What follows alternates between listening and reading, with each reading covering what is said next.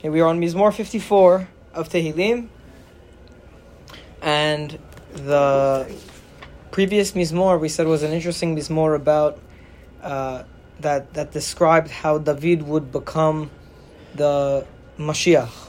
Right? It was a Mizmor that we saw earlier on in Tehillim. It was the same Mizmor as Mizmor 14. And we read this beautiful Radak in which he said this Mizmor shows how, despite all of David's difficulties and all of the enemies that were trying to take him down, his kingdom will stand, and the salvation of Israel will come through the house of David. And the Radak said, just like despite all of his enemies, his kingdom would stand, so to Am Yisrael, despite all of our enemies, we will also return from the Galut and we will see salvation. Now, the reason Radak said that is because the following Mizmor is about David's enemies. Okay? So, our Mizmor begins, L'masach bin ginot maskili David. Morning. For the chief musician, on the stringed instruments, a contemplation by David. Again, these first psukim of the Mizmorim, as usual, they're typically something we don't really know about anymore, some kind of musical instrument or something like that. Okay, so for the chief musician, on the stringed instruments, a contemplation by David, whatever that means. When the Ziphites came and said to Shaul, David is hiding amongst us. Now, who were the Zifim? So if you look in Shemuel Aleph, in the beginning, in the first book of Shemuel, which we studied recently in the other class, the Zifim were people that lived in Yehuda, and when David and his men ran away from Shaul, he ran away to the south to Yehuda. Why? Because David was from Yehuda, and he assumed that since Shaul was from Binyamin, then the people from Yehuda would be more loyal to him than they would be to Shaul. However, these Zifim people, they went and they approached Shaul, and they said, David is with us. They ratted out David to Shaul, and then Shaul came with his men. Luckily, or not luckily, whenever he came, however, Borei Olam caused that the Pelishtim would attack Am Yisrael from another side, and then Shaul had to run back to the battle, so he was never able to catch David in this area of Ziph. Okay, so that's the backstory here. One of the points of the Mizmor, the beautiful points, is going to show that the Zifim, they had more fear of Shaul than they did of HaKadosh Baruch Hu. Okay, that was their operating concern, was the fear of Shaul.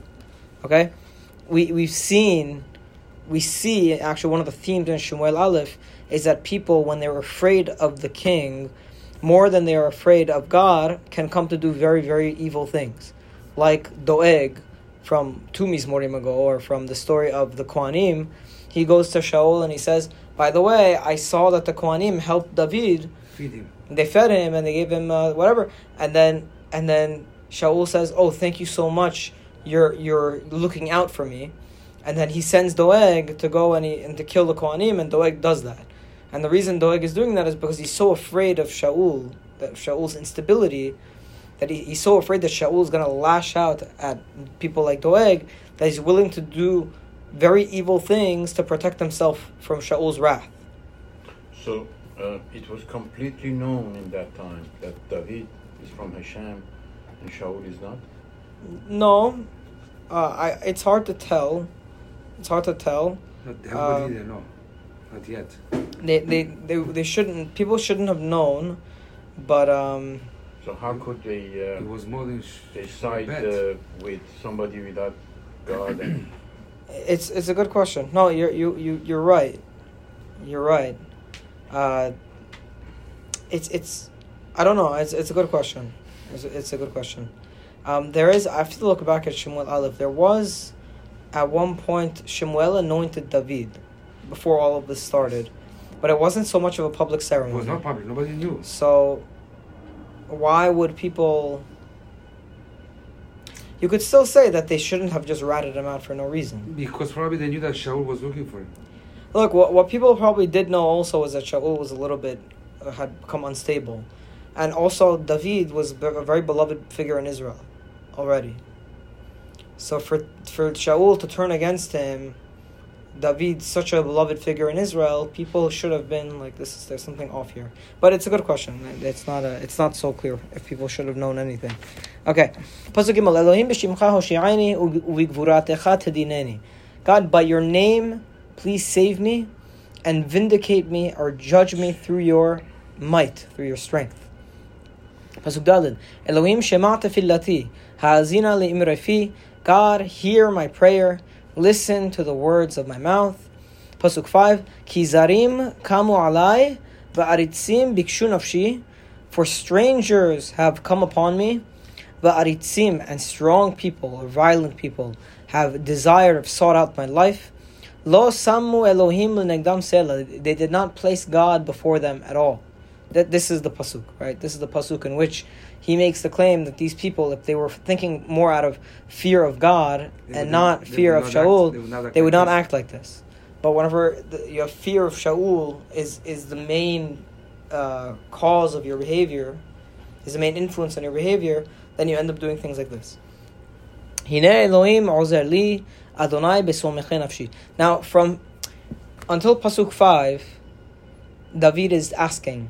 He's asking Borei Olam. It's something I want you to notice about Tehillim. It's the way, the focus of it moves a lot because it's poetic, right? So from pasuk 1 to pasuk 5, David is asking for God, tefillah. He's asking God to save him.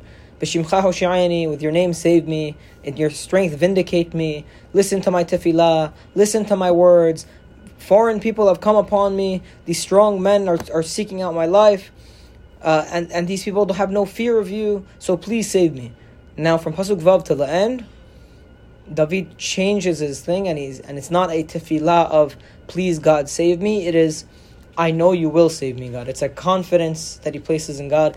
Hine Elohim ozer li Adonai besomechei nafshi. Behold, God is my helper. God is among those who supports me. Yashiv hara leshorerai. He will repay evil to my enemies, to my foes. Or leshorerai means like to those who stare upon me with evil intent. That's the literal translation. But mitecha hatzmitem, and please destroy them with your truth. Now, what would the truth that David is talking about? What is he referring to right now? The right judgment. Yeah, the right judgment, but based on Mr. Kalatizadeh, right? Based on your question, the truth in this case would be that I'm not evil. I mean, all these people are going to Shaul. They think that they're doing justice because they're helping the king find his enemy. Let the truth hit them in the face that Shaul is the one who is in the dark place. I'm the one who is good. I'm the one who's righteous. Let the truth cut them down. Let the truth stop them.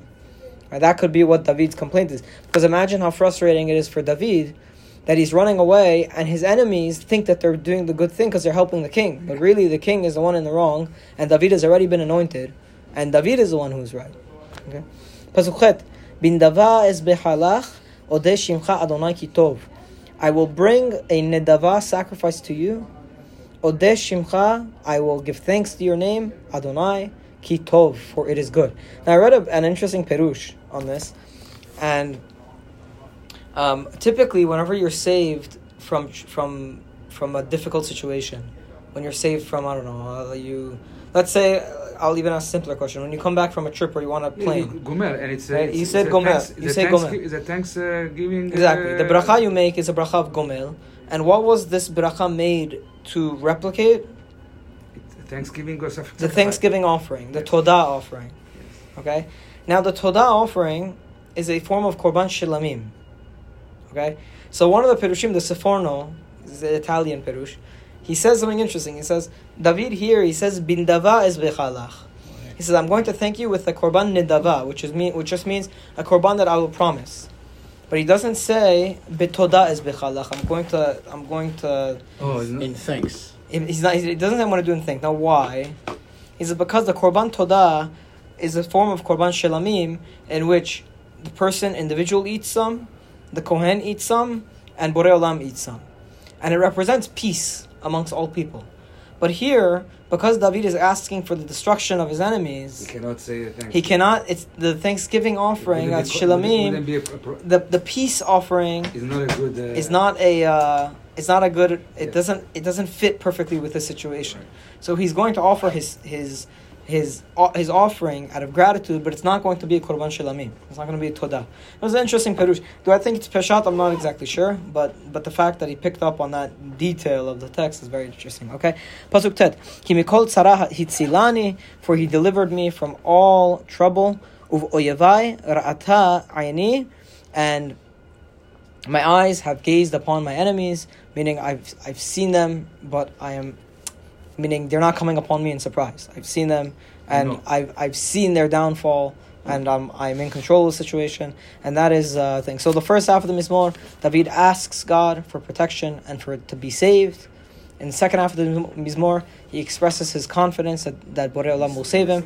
Again, it's one of those themes we see in the Tehillim very often, is David's confidence in God's salvation. It's whenever he prays, it's always with the utmost confidence that Borei Olam will be there. One of the reasons is also because he was already anointed. He knew that he was going to be the king. I mean, it was obvious. Yeah, but see, imagine some Navi comes to you and he anoints you as king, and then all of a sudden you're being chased down by the king and the whole army, and you have a few hundred men at your disposal that were his supporters, who were not even such high up men. The people that ended up clinging to David were the people who they had debts and they were in jail or this and that. They didn't have a good life. Okay, they go and they find themselves a new leader as a new start. That was the kind of person David attracted at the time, right? So it's hard. As much as you want to have faith in the Navi, the reality of your situation is so dire that it's hard to have that emunah. And he still had the positivity. Now here's a question that I was talking about. I was at Moshe and Yatin's house on Shabbat, so we got into this philosophical conversation about tefillah. And it's a simple question that I'm sure you'll have the answer to. When is it easier to pray? When you're in a time of difficulty or when times are good? Times of difficulty. When it's difficult, right?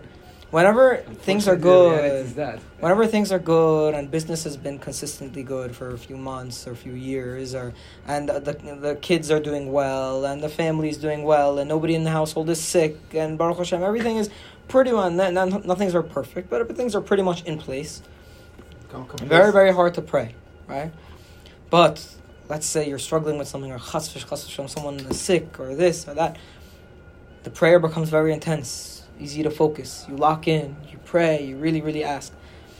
So, we were saying, it's interesting that it's so hard to pray when times are good, but on the other side, it's understandable. It's understandable. And I was saying it's understandable because I'm human, like, I have the same issue. When times are good, it's just very hard to focus. You start thinking about other things when you're praying. But it's also very natural. Because if you look, why was Tehillim so successful? Why was Tehillim a book that people cling to so much as a resource for tefillah? Because it was written in the times of difficulty. It's relatable. Yes. It's relatable. You feel like you understand David's suffering. And whenever you are also chas v'shalom in suffering, you know who to look to as the first person who experienced probably much worse than what you did.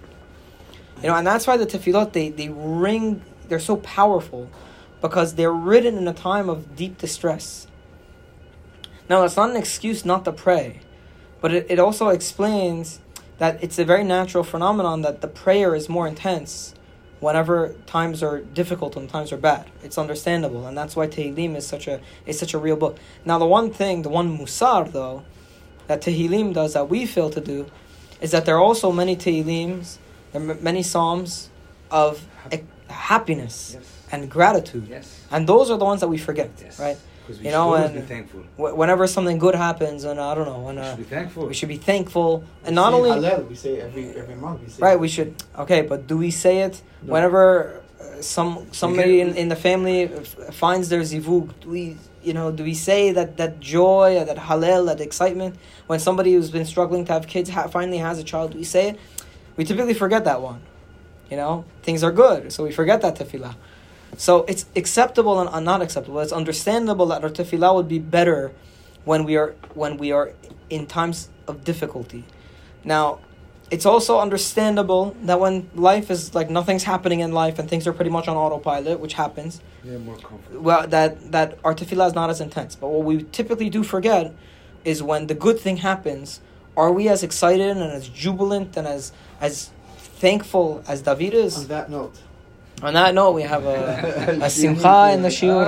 Mazal tov, mazal tov.